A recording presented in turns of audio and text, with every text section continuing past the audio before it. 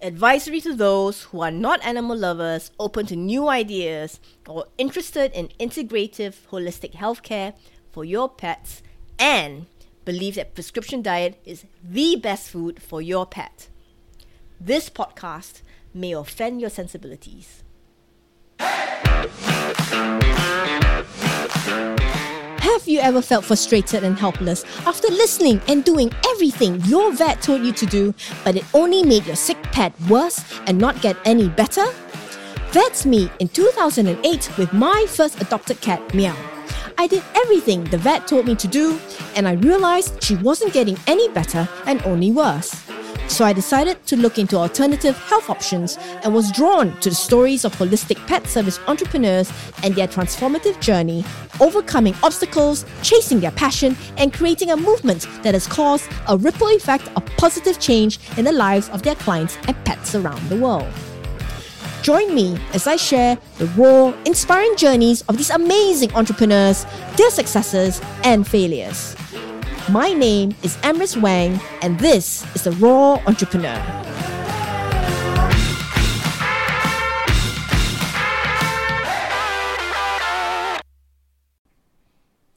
Good morning, afternoon, evening, wherever you are in the world right now.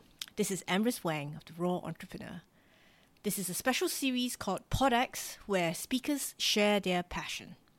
Initially, PawdX was supposed to be an 18-minute challenge. However, interactions with guest speakers highlighted a few issues that I did not consider, and so out came the second format, which is simply just a regular talk with no time limit. Today's inaugural talk is by Dr. Isla Fishburn, who performed a private shamanic ceremony to bless PawdX Live for Mind Valley members. This is an edited version of canine nourishment of a different kind to share with the general public. Dr. Isla's work is very spiritual and resonates deeply with me. I want to thank her for making the time to share this with me and now with you. Namaste. So, welcome. This is going to be a really informal talk, and then we're going to have a chat and some questions at the end. What I was really inspired to talk about today is canine nourishment of a different kind. Nourishing our companion animals is a really important subject for me. Has been for a long time. And when we think of nourishment, mostly when we think of nourishment, it's like, oh, well, it's our diet, it's how we nourish ourselves and what we eat and, the food that we eat and the water that we drink and where that water comes from, etc., etc. And what's so beautiful, thanks Margaret for seeing your message, what's so beautiful in the canine community now, in the canine profession and industry, is this wealth, like explosion of interest about how to nourish our canines, how to nourish our dogs, what's the correct food that they should be feeding. And that is one element of nourishment, but there is all manner of the things that also include nourishment, and one of those aspects of nourishment I'm going to talk about today. So that's where we're going to go to in a moment. But like Amris so politely invite me to do, is just to give you a little introduction about who I am and the work that I do. So I am a canine wellness practitioner, I am a shamanic practitioner, I have a PhD in conservation biology, I'm a zoologist, I have a master's in conservation biology as well, and I spend working with captive wolves in a wild park in the UK. And all those things have been my passion, my love for animals, my study of zoology, my love for nature and the environment and the planet and conservation, my love for canines. And so when I was doing my PhD, I really wanted to, I had my head set on becoming a conservation biologist for wolves, so a wild canine conservation biologist, and really my focus was on wolves. I didn't care whether I was going to be in America, whether I was going to be in Europe. I was just going to be out for the rest of my life, just in the field, in the mud, in the rain, in the snow, come rain or shine, just exploring wolves, studying wolves, looking at this kind of conflict and coexistence between predator and man, or predator and humans. And yeah, that's kind of my dream. That's like how I kind of saw my life. And it really didn't work out that way. And for the better, actually, there was a time in my life where it didn't work out that way and I was really, really stuck and confused. And that's kind of the part of the story that I want to share for getting into the talk today of canine nourishment of another kind, because I've always had this underlying knowing since a child. And I'm going to say, I mean, from when I can remember, since I was 8 years old, but from as long as I can remember, like as a child, I used to always ask for a wolf and a bear. Always ask for a wolf and a bear. And also, this is the bit I can't quite remember why, but I used to also ask for a fireman's ladder. So I don't quite know why, but I always had to have my wolf and my bear and my fireman's ladder. Needed those three things. That was really important for my life. But my wolf and bear had to be real and alive, but small enough so that they could fit in my pocket. So wherever I went, my wolf and bear could come with me because they'd be alive, but they'd fit in my pockets, so they'd always be with me. And so I kind of became quite disheartened as a child. Like, my poor parents person, like I was surrounded and loved by my parents, but I just became really disheartened because I'm like, well, I do everything that I'm asked for. I'm polite to my grandparents. I do the chores. I'm like, I get taught that you were rewarded when you kind of, these are the rewards that come in when you do as you're told, and like that. All I really want is my real life wolf and bear and fireman's ladder. Like, why? Like, what's wrong with me? Why am I not getting these things, these gifts? And then obviously I realised that I got a little bit older, and then realised that I didn't get those things because it can't happen in this physical world. At least it can't happen. Yeah, so that's kind of. But I always had this wolf and bear. Even to this day, I have a wolf and bear that follows me. But as an older child, and really I can remember this from around 8 years old, I've always had this just knowing of our connection to life. Not really sure where it came from, to be honest, but just had this knowing. And so I started to read books around Indigenous wisdom, Indigenous knowing, Indigenous life, traditions, beliefs, cultures, customs. I mean, even, I kind of want to say I was maybe, because I didn't quite understand it so well at the time, but even, I think maybe when I was 11 or 12, I read Bury My Heart at Wounded Knee. So really into these kind of deep histories and teachings. And I got to, early teens, like maybe not even quite teens, like 11 years old and maybe 10 or 11. And I'd say to my friends, like, guys, we had like a local nature reserve near where I lived called the Sandhills. And I was like, guys, should we go down the Sandhills and talk to the stones? And people like that, well, no, Isla, because that's just weird. Like, nobody does that. Like, what are you talking about? So I just kind of, I shut it off. I was just like, I'll just do some stuff on my own in my bedroom or whatever. But I just kind of shut that off. And then came the academia. So then I went into academia. I went into science and biology and ecology, population dynamics, zoology, conservation. But it threw me really deep into that left brain, that analytical brain, that you've got to analyse, you've got to find the evidence, you've got to criticise, you've got to always find meaning. And like we've just talked about before the recording happened, of the work that I'm going to some of the work that I'm going to share, some of the teachings I'm going to share, like, the mind can't comprehend it. Literally, it can't, because this side of us that we are, this part of us that needs nourishing, this part of our dogs that need nourishing, it can't be dissected. And that's what's really confusing for us as humans, because we are so conditioned at an early age to just kind of live by the mind and what the mind tells us and what the mind understands. And this goes against what the mind can comprehend, what the mind can understand. But yeah, I kind of was in academia, and you know, it's almost like I did some work. I'm doing some of my own work at the moment, just with like some of my ancestral work. And one of the things that came through was like, I was so proud. Like, I've got a PhD. Like, wow. Like, imagine what your life must be like having a PhD. And I was the most miserable I've been in my entire life. I was miserable, because I had this underlying belief system of that I'm not good enough. And like, yeah, I've got a PhD, but you know, I kind of fluked it. I just worked really, really hard, so I must have fluked it. Like, I'm still not good enough. What gives me authority to talk about this or to want to do this, or I'm not good enough. And with that, there was an underlying message of that I'm not deserving. And that's a really big part of a story of why I do what I do now, or partly what I do, because there's an element where I have my kind of canine behaviour hat on, and I'm just looking at our dogs from a behaviour perspective of, oh, okay, this is how we're going to support the dog in terms of who he is, just because the dog needs a bit of behavioural support, but it's not really although I'm good at doing that and it's important to explore and to consider and be part of what our dogs are, it's not really what speaks to me, it's not really where my passion is. But after my PhD, I had an opportunity arose for me to work with captive wolves, which is what I did, but still kind of having this belief system of like, oh, I'm just not deserving, I'm not deserving of anything. And so really, because I held on to that belief system, it placed me into this situation where, because I believed and felt I wasn't deserving of anything, I placed myself in situations where that showed up to me, like, oh, well, I don't feel like I'm deserving. And I was in a relationship that was very dangerous. It was abusive. It was a very, very uncomfortable time of my life, but also kind of one of the best times of my life, one of the worst times of my life, because it was also when I was working with the captive wolves. And I had one of my wolf dogs, Isla, who's still with me today. She's 13. And through her own trauma, Isla is a dog that I don't really like to use the word reactive, because again, it's very linear. It's very like, oh, let's just label that animal, and that's just unhelpful and disrespectful. So for me, it's just like, do you know what? She is a dog that struggles to cope at a particular moment in time. She's a dog that is sensitive to her survival, and this is what I'm going to talk about in a moment.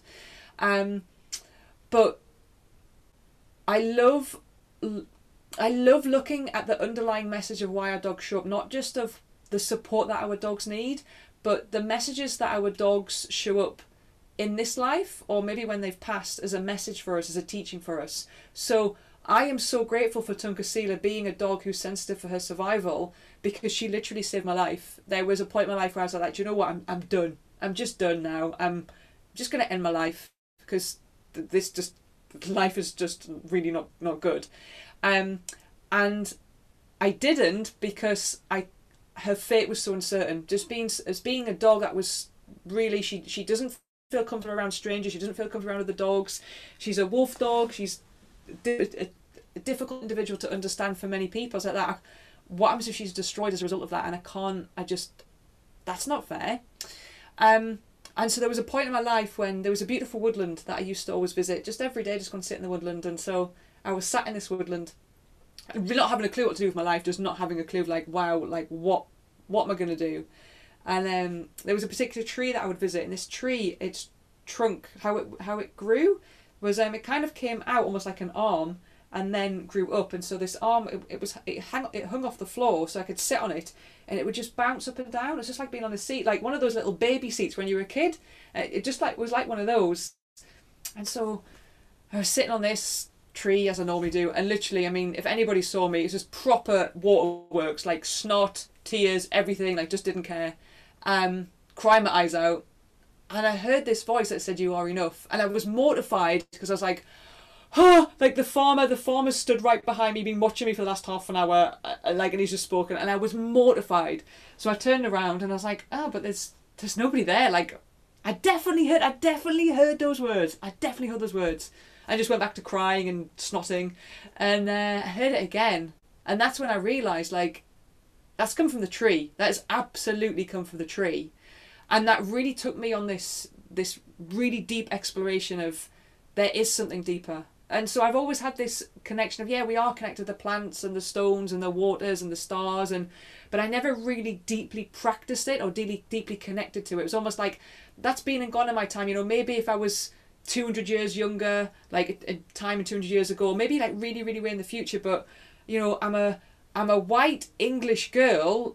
How on earth am I going to have a spirit connection? Like, that's time gone. Like, not for me now. It's just, you know, a romance. It's just something that is something from time gone by.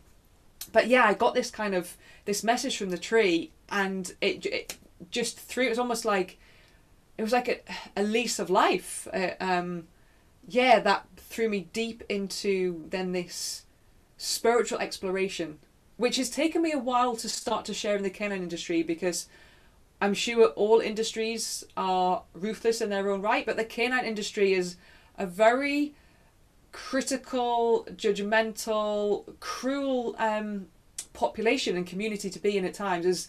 As Amorous and I know, there's a group of us that are really supportive and really empowering and really open for exploration, but it's a distorted kind of organism in itself, which is what it is. But there's always been something that, for me, completes the picture. And so that's why today I want my talk to be about like this canine nourishment of a different kind. And when we think of nourishment, like how I started this talk, was about, when we think of nourishment, really we think of like, oh, nourishing our body, or we kind of nourishing the soul. But canine nourishment, we would most often think, particularly in our industry, in our profession, the canine nourishment is going to come through as like, oh, well, what are we feeding our dog? What's the right thing to feed our dog in terms of what the dog is as a species, in terms of the dog as a biological organism, how we feed the nervous system well, how we feed the immune system well, how we feed the digestive system well, etc., etc. But that's only part of what any of us are. And so in order for us to have complete nourishment as an ecosystem, and this is how I always see life as well as a conservation biologist, I was taught in ecosystem stability, ecosystem health. And so I really want us all to see ourselves and to see our companion animals and to see all of life as an ecosystem. And so if we think about that first and foremost as just a cell, like one of our cells that makes our entire body, that cell within it is an ecosystem, this busy little factory doing different things, interacting as just one little cell. That is an ecosystem. And then if we think of ourselves as a physical being, like right now, it's like I am just a cell that connects to Ambrose, that connects to Cara, that connects to Margaret, that connects to everybody that is listening to this talk, that then becomes an ecosystem as well. So we have this beautiful dynamic dance and soup that we sit within of, we are an ecosystem within an ecosystem within an ecosystem. And so when we think of what an ecosystem is a complex network of interconnected systems that are interacting and communicating between the flow of energy of those systems. And so the way that I see life, the way that I see our animals, the way that I see anything is first and foremost underneath the physical being that we are, which is so hard for our mind and our eyes to kind of understand, is that everything is a vibration and frequency. First and foremost, everything is a vibration and frequency. And as an ecosystem that is at a particular moment in time emitting a particular frequency and a particular vibration, I want to know, how do we maintain that health? How do we maintain that nourishment for that ecosystem? And so as we think of our dogs as an ecosystem, a complex network of interconnected systems, our cells are a complex network of interconnected systems. Our dog, as it stands as a physical being, is a complex network of interconnected systems within itself. Its immune system, its digestive system, its nervous system, its anatomy, its organs, its blood, it everything. But as one has a vibration. As one, we have a vibration, and then as a collective, we have one vibration. But there are so many things that create this malnourishment in our dog's ecosystem, so many things that create a malnourishment in our own ecosystem as well. And so one of the aspects of nourishment that I'm really focusing on and exploring, because it's so important, is spiritual nourishment or spiritual malnourishment of our dogs. Because we are, as humans, you know, our dogs coexist with us, they live with us, they live in our homes, and as humans we are subject to and are suffering with spiritual malnourishment. When we think of this circle that we exist in, when we think of our own ecosystem, our nourishment includes physical nourishment, includes mental nourishment, includes emotional nourishment. And there is so much information now. I mean, it's like you can't keep up with that research, because no sooner do you read a paper or a book and there's another 12 papers come out within that hour around mental health, emotional health, physical health. Like, it's important what we eat, it's important what we don't eat, it's important to look at our movement, our exercise, it's important our emotional stability, to look at like what affects our emotions, what emotions are. It's important to look at our mental health, and it is. But I also feel like there's an imbalance there, where there is so much focus on physical nourishment and emotional nourishment and mental nourishment, but to complete that picture, to stabilize the ecosystem, we also need to look at spiritual nourishment. And this is the thing, everything is interconnected. As an ecosystem, everything is interconnected. So as we're speaking now through Zoom, I always say, like, it just looks like there's space. Oh, there's just space here. There's not space here. There is a nervous system There's an energetic nervous system that connects me to all of you, and you to all, and you to me, or all of you to me. And this is why when we pull on a thread, it affects all of us, whether we know it or not. You know, a great example that I talked about last year was reminding people, don't worry even if you're kind of been resting, if you haven't really been, you know, very busy during the pandemic, don't worry if you feel absolute fatigue, because as a collective, we are all suffering with adrenal fatigue, because so many of us went into shock and panic and fear. And it took a while for us to kind of then get into that new system and that new way of life and that understanding what's going to happen. And then we kind of took a sigh of relief. Boom! Just as a collective, we went into adrenal fatigue because so many of us were working and operating from that perspective and that level. But this is what I'm aware of for our dogs that we live with so closely, is as humans, we are living from a place that we are subject to prolonged states or constant states of nervous system distress, of that sympathetic activation that is constant or is prolonged, without enough rest, without enough recovery. And that really affects our vibration, that really affects our frequency, and we are not separate from anything. So I really love this concept, this teaching of entrainment. And the best way that I speak to my clients about entrainment is as someone that has a clock shop, that owns clocks. The clock with the biggest pendulum, the clock that has the biggest swing, actually influences all the other clocks to swing at the same time.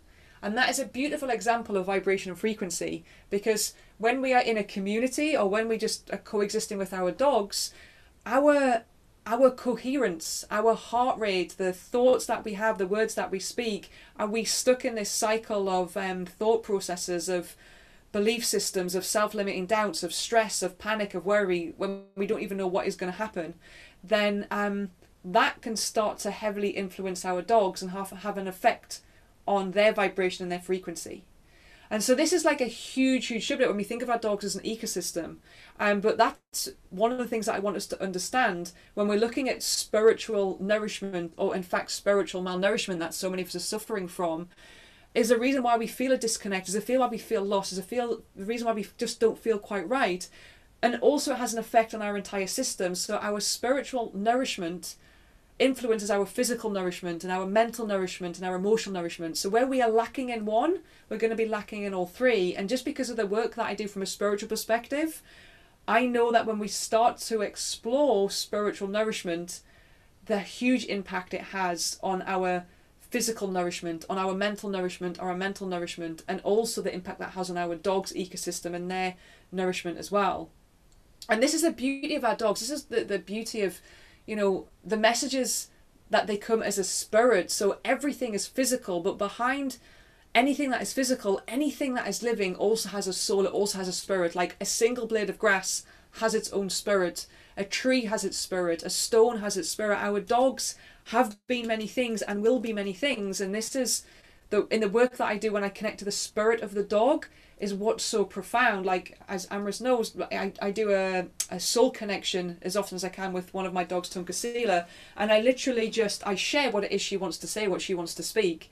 But I do the same thing with clients and their dogs. When I'm connecting to the soul of the dog, it isn't just, of course, I'm focusing on the dog's life. What does the dog require? What does the dog need? What support does the dog need for its soul to be nourished in this lifetime? But our dogs are also many things. They have been many things. They will be many things, just like us, because of the spirit that they have, the spirit that they are. And so our dogs also come as these beautiful messages, these beautiful carriers, these beautiful teachings.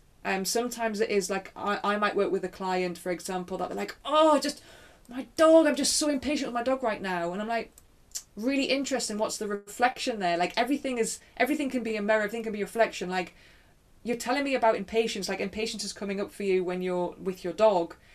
What is it about yourself that you have impatience in? What is it about yourself where you get frustrated? What is it about yourself? Like, I had another client like, I just want my dog to be perfect. I'm like, okay, well, first and foremost, everything is perfect right now. We are all perfect exactly as we are, I tell you now. But also with perfection, like, where does that perfection come from? So our dogs are actually really beautiful, almost like volunteers to go, do you know what? yeah, I'll help my guardian. I'll help my guardian overcome this, whether they actually recognise it or not. I'll be there to be that medicine as well. So we come together on this spiritual journey together. Like, our dogs are here to have their own spiritual experience.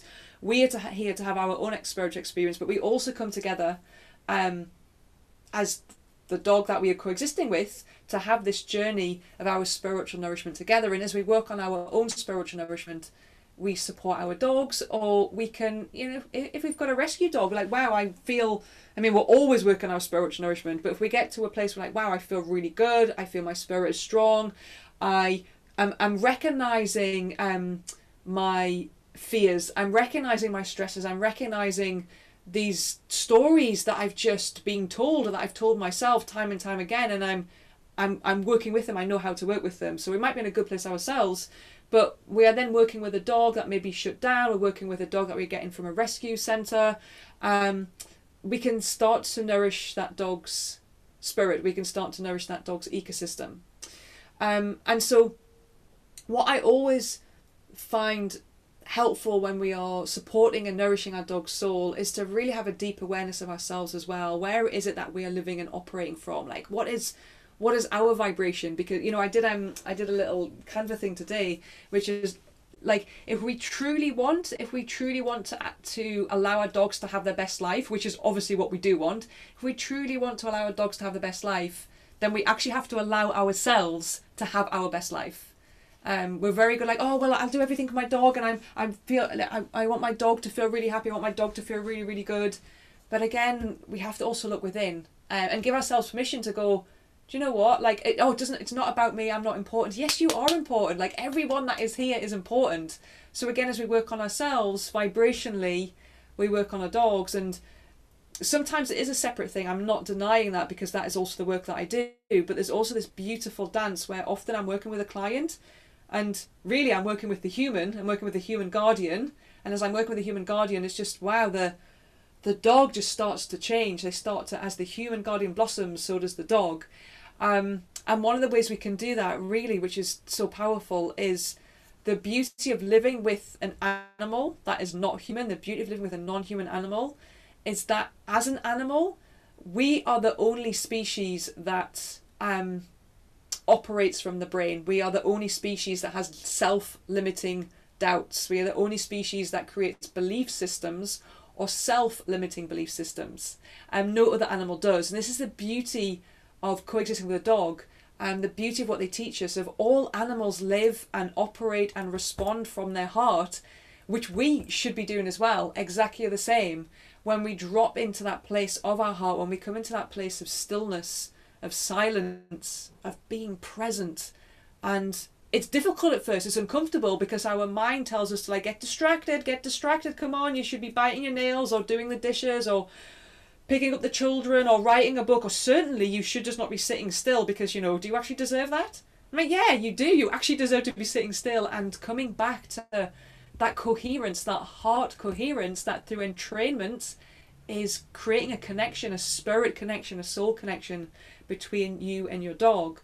And so the invitation, first and foremost, is to just have an awareness of our thoughts, because we have these thoughts that plague us from, you know, when we're children, we're very much like non-human animals. From around the age 0 to 7 years old, we see life as just a tapestry of energy and motion, is what non-human animals see it. There's no label for anything. There's no, like, no label for a pen, no label for a drum beater, no label for anything. It's just like, wow, I see this as something that's a physical formation as a result of vibration and frequency. It's created something physical.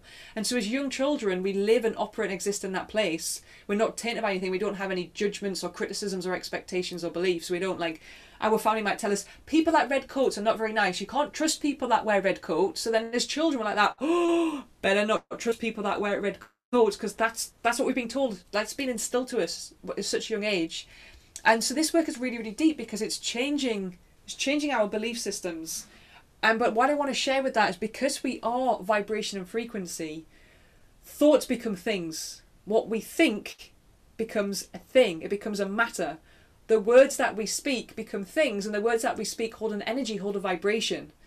And so it's even starting to look at the thoughts that we have about ourselves, the thoughts that we have about our life, the thoughts that we have about our dogs, the words that we speak to our dogs. I mean, I have clients, and from a place of no judgment, because at that moment they're not in that place of understanding, but clients that will email me, oh, my dog's a pain in the backside, he's really naughty, he's just such a stinker. You see it on social media all the time. Oh, my dog's like an a-hole, my dog, and I'm like that.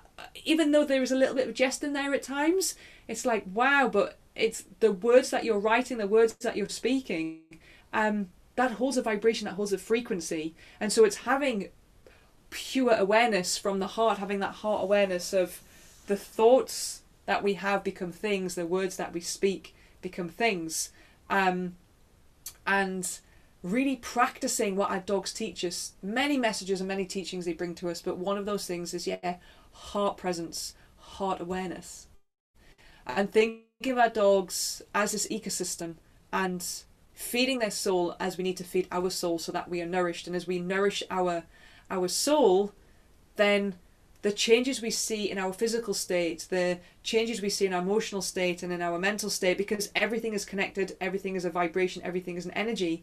And so often when we have got soul nourishment, like this is talked about so much, which is so true. Many scientists are actually saying now addictions, afflictions, and even allergies are a result of unresolved distress within the body. Our physical body, where we've got aches and pains, it's just because I'm aging, it's because I fell down 10 years ago and landed on my knee. Of course those things can happen as a result of physical trauma, but our body is also a sensory organism, it's a sensory organ, so is our dog's body. And so our body can be like a roadmap, it can be like a navigator in itself to lead us to where we have got soul nourishment, where we are holding on to these unresolved emotional distresses, through example for the likes of trauma. And so as an example of trauma, Tunkasila, one of my wolf dogs, Tunkasila and I were in an abusive relationship together, and we've both suffered with trauma. And you know what? Actually, I'm not even going to say suffer. I'm going to take that word away. I don't even see it as suffering. We've both just been exposed to trauma. And so what's really beautiful with Tunkasila is she can detect adrenaline in somebody 48 hours after they've been to the gym. Because when she was in that abusive relationship, what her body as a vibration and frequency has stored as a survival strategy, as a place of like, ooh, when does my body feel threat? It's like a radar.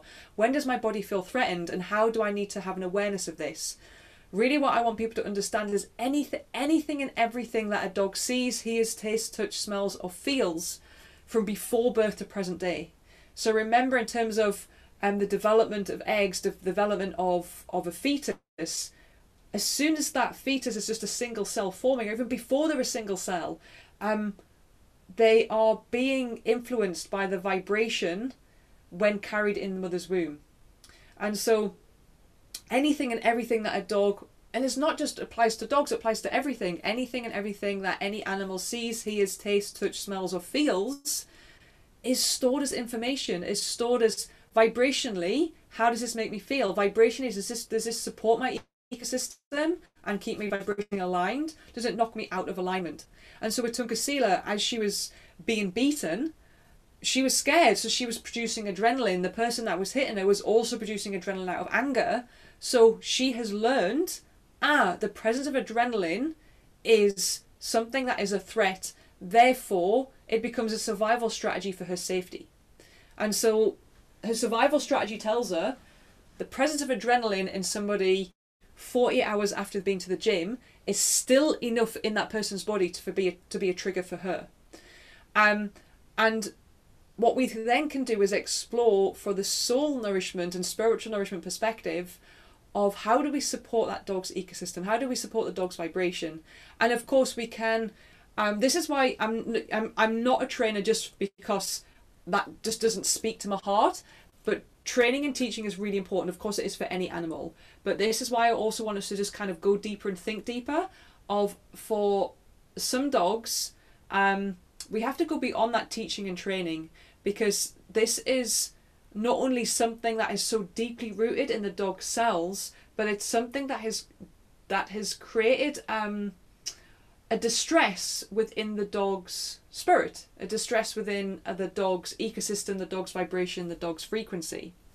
And so one of the things that I do for dogs, or explore for dogs, is I actually do shamanic ceremonies and soul work for dogs, and actually horses and cats right now as well, where I explore to see, is a soul retrieval needed?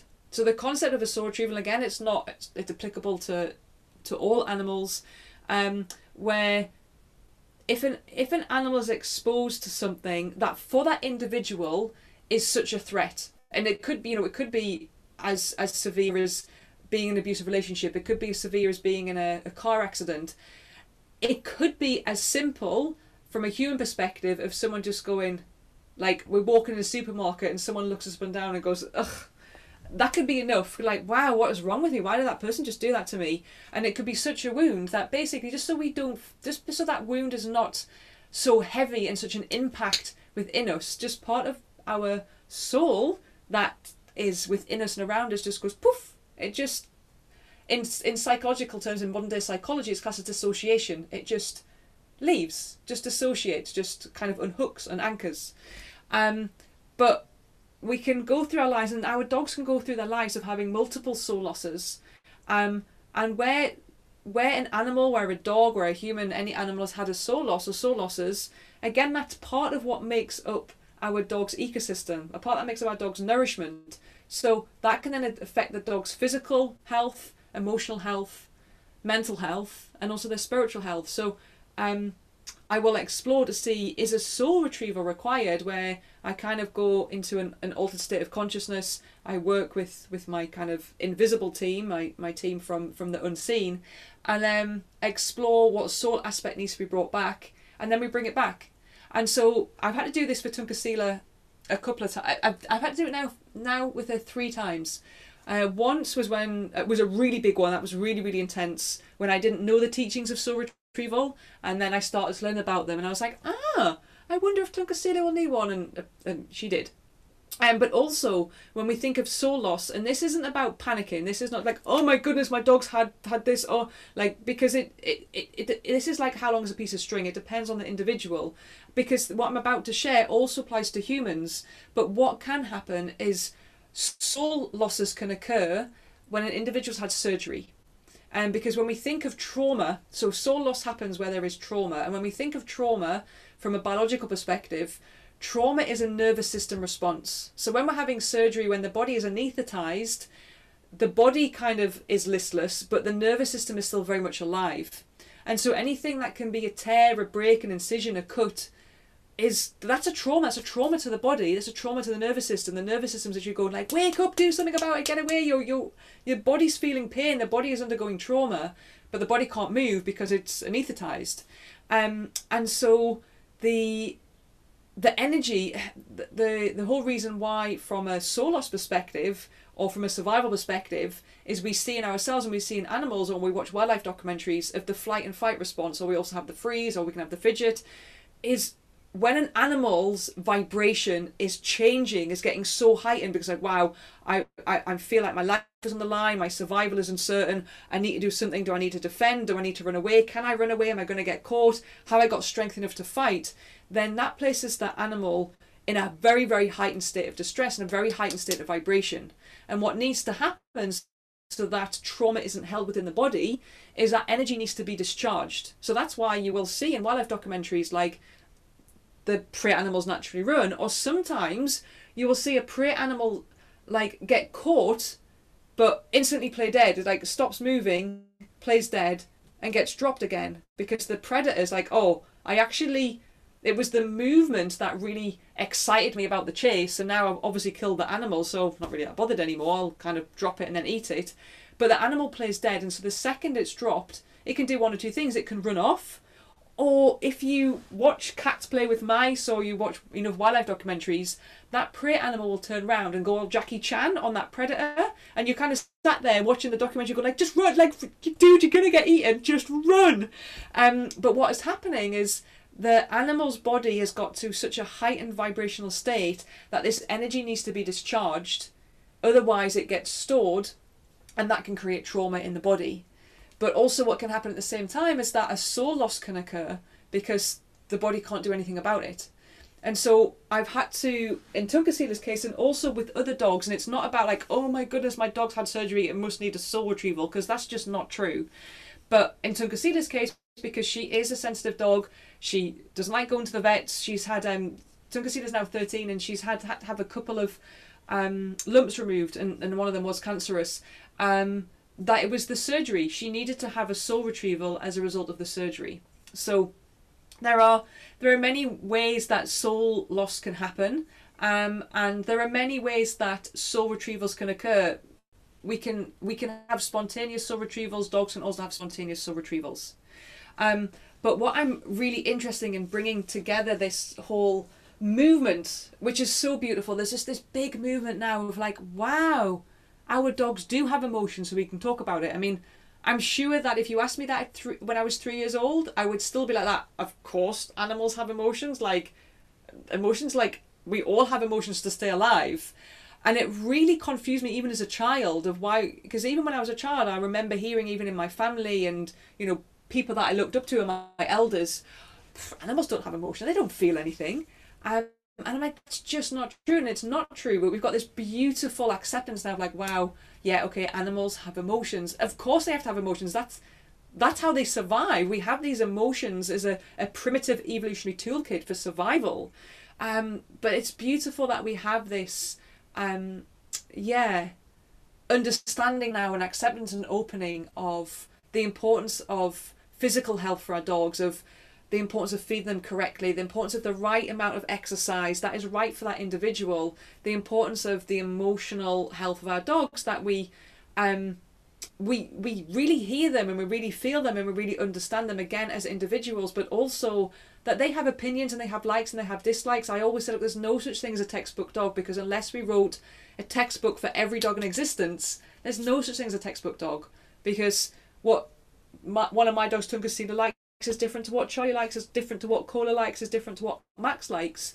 But they also come, as I say, as a spirit, having this experience as a dog, and from that they have these beautiful teachings for ourselves, these beautiful messages, these beautiful lessons.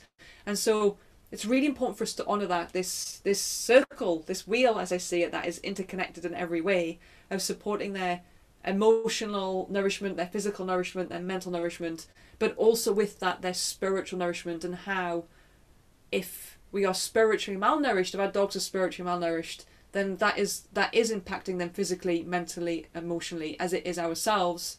And so with that, that's why I put together the something called the Canine Wellness Wheel, which I'm not going to talk about in great detail because it's going to take forever to talk about.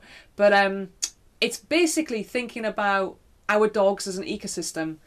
We place our dog here, we can put a little photograph of our dog in here, or just their name, and all the factors that are like energy gateways. They're like vibrational gateways that either feed our dog's vibration, they feed our dog physically, mentally, emotionally, spiritually, or they can create distress, they can create vibrational turbulence, they can affect their frequency. And because we coexist so tightly with our dogs are in our home.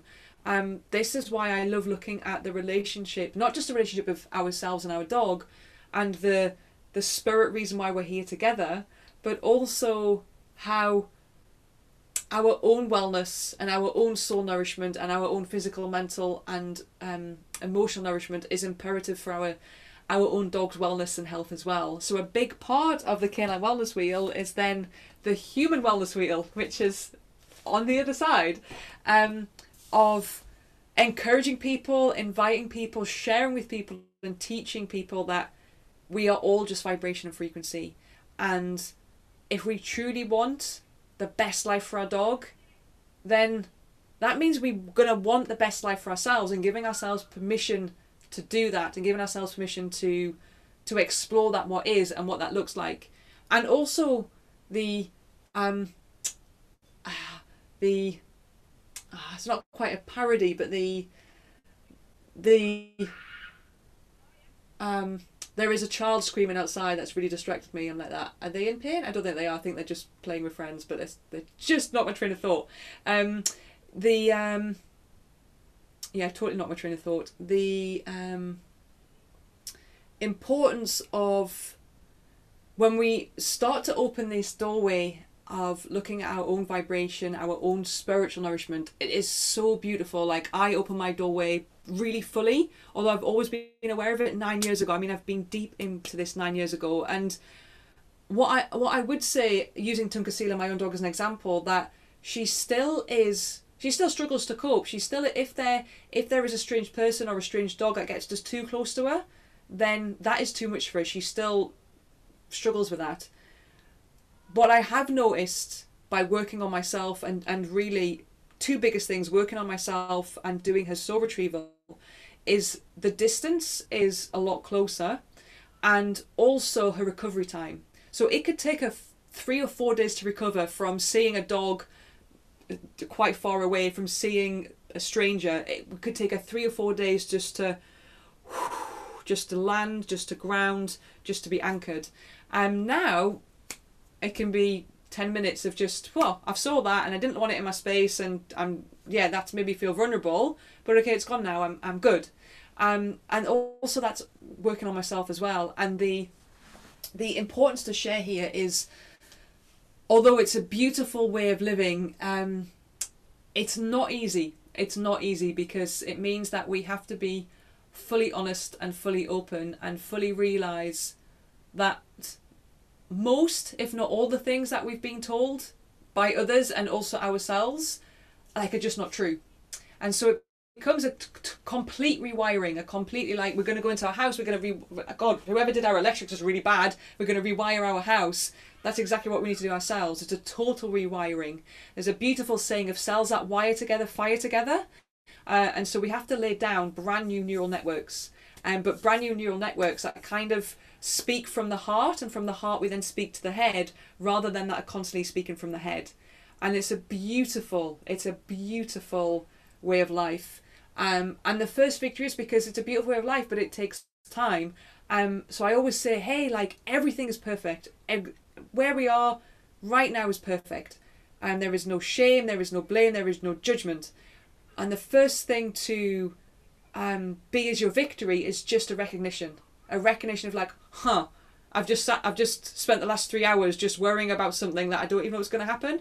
I've just spent the last 3 hours about something that happened to me like 5 years ago, and now it's just created anger in me. Okay, how can I look at that deeper? But just in a really soft way, just the recognition. First and foremost, the victory is I have an awareness, I have a recognition of it. And then with that, going into that heart presence, going into that stillness, it's so important. And when we work on ourselves in this way, like, as I say, it's for me, it's profound. Although I also do more kind of canine behaviour stuff, to come together when we are working with our dogs, supporting them as an ecosystem, for me that is also that spirit message of like, wow, the beauty of having the dog in whatever way it's come, because it allows us to then also deepen and fertilise our own spiritual nourishment. And then as we do that ourselves, we do it for our dogs. And that's the beauty of it, the absolute beauty of it. And so that's why I wanted to talk about the spiritual nourishment, or canine nourishment of a different kind. We are so focused now on mental, physical, emotional stability, nourishment, health, which is so important and so true. But what I still feel is kind of it's coming in more and more and more, but still kind of like, oh yeah, it's still, don't still quite understand it, or people might judge me for talking about it, or I don't know, just I'm not like, I just don't quite know how to explain it. It's just there's a spiritual side as well, but we are spirit. Like, everything that is alive is spirit, and so it's honouring and calling that forward. And when we do so, actually seeing our dogs very, very differently, seeing our relationship very, very different, and it just being like, it's just jewels. We are surrounded in jewels, we are surrounded in gifts, and then also seeing the gift that we are and seeing the gift that our dogs are, and thanking them for that. So an invitation, a bit of homework that you may want to share with me at another time, or just for yourself, is I invite you and encourage you to, maybe it might be coming for you right now, but just to spend some time just after this talk to sit with the intention in your heart of, wow, what are the gifts that my dog brings to me, and what is the message? What does my dog show up for me? What is my dog showing me that is within myself that is ready to come forward now and to explore, because I have that trust, I have that safety. And, you know, one of them for me was, wow, I am so grateful for Isla being so sensitive to her survival, because of that, she saved my life. She absolutely saved my life. I'm so grateful for Isla just really opening up her spirit to me, being this really wise grandmother that we can sit together and she shares with me these beautiful just teachings that I get to share with humans. It could be like one of my clients was getting really frustrated with one of her dogs, and really frustrated with one of her dogs barking. And I mean, it's confidential, so I'm not sharing what it is, but sitting with that and going, do you know what, let's just look at this a moment. Let's just look at everything as vibration and frequency and interconnectedness. We've got to a point now where, like, it doesn't feel like this is your dog, like, it doesn't feel like this is distress from your dog. It feels like your dog is speaking to you, like your dog is literally going, I can't make it any more obvious that I'm giving you a message here, I'm giving you a teaching. So let's go deeper and tell me, just literally through, just hold it, get a pen and paper and just write, or just now speak. Just don't think it, just feel it and share with me what is coming through you when your dog is barking and then you feel this irritation. What is going to, just keep speaking, keep speaking, and then bang, there for the human, we found that core wound. And therefore the human found that core wound, and then what happened? The dog was like, that's what I was trying to tell you. And then it's like, God, the issues that I had with my dog, the challenges I had with my dog are gone. And so this is the beauty of, sometimes we get so focused on, like, I want the best life for my dog, I want to fix my dog, and this is kind of what I'm going to end on. Like, there is nothing to fix. There is absolutely nothing to fix. And I don't mean in terms of, it's like on a deeper level. There is nothing to fix because everything is perfect. We are here having an experience, having a journey, having exploration. And where we are right now and where our dog is right now is exactly where they're meant to be, exactly where we're meant to be. So in that sense, there is nothing to fix, just to sit with, just to feel, just to notice, and then to explore. So I'm really not talking from a perspective of like, I really would love it if my dog had better recall. Then okay, we can work on that. But I would still look at deep of like, why do you feel you need that? Is it for a safety perspective? Is it because you want your dog off lead, etc., etc.? But at this moment in time, there's nothing to fix. And, you know, we get so focused as humans, we get so focused on wanting to fix our dogs, because sometimes it's because we're so unconsciously, like in our psyche, in our spirit, like we're so desperate to fix ourselves and so wanting and longing to fix ourselves, but we don't even know where to start, or it's too painful. Maybe we just don't feel that we're ready. We're so desperate to fix our dogs because we actually think there's something wrong with them, when there's nothing. There is nothing wrong with them. And then again, we can look at like, where does that need to fix something come from? Oh, well, I feel really embarrassed because my dog does this and my neighbour's dog doesn't. Well, okay, where does that embarrassment come from? Oh, I need to fix my dog because my family are really critical of what my dog does. Okay, well, that says more about them. Like, why are they being critical? Where nobody should be critical. So where does that criticism come from? So there's always this deeper message. There's always this deeper meaning. And again, sometimes we can get so frustrated with our dogs because they always show up authentically, and that's what we love in them, because deep down, that's how we want to show up in ourselves. We want to like, wow, I wish I could just be as honest and truthful from a place of love and respect as my dog. And our dogs always show up honestly, openly and authentically, even if we don't like it at the time what they're showing us. They don't know any other way but to speak from their heart. And so from my heart to your heart, and from our dog's soul to our soul, in really making a difference for ourselves and for our dogs, and just like dropping a stone into a waterway, that having a rippling effect out to the collective. And that's what it's about. As we do this work on ourselves, we therefore do it for the collective. As we do this work for ourselves, it gives everybody else permission to do it for themselves. And that for me is then bringing together that oneness, that wellness, which is what wellness is. I'm a canine wellness practitioner. I'm a human wellness practitioner. I focus on wellness in every way. And for me, wellness is oneness, it's wholeness. Whether we are the tiniest of ecosystem in a cell, or as a physical being that comes together with everything else physical as one hub of a giant organism together, it's coming back into that wellness and that oneness, and with that replenishing our spiritual nourishment, and exploring what that is for ourselves and our dogs. And that is my share, my friends. Thank you for listening. Wow, I'm so thankful and grateful that you took the time to listen to this podcast. It would mean the world to me if you could subscribe, download, rate, review, and share this with others whom you care about that may enjoy it as well. Thank you, and remember to be kind to yourself and others. Have a awesome day, everyone.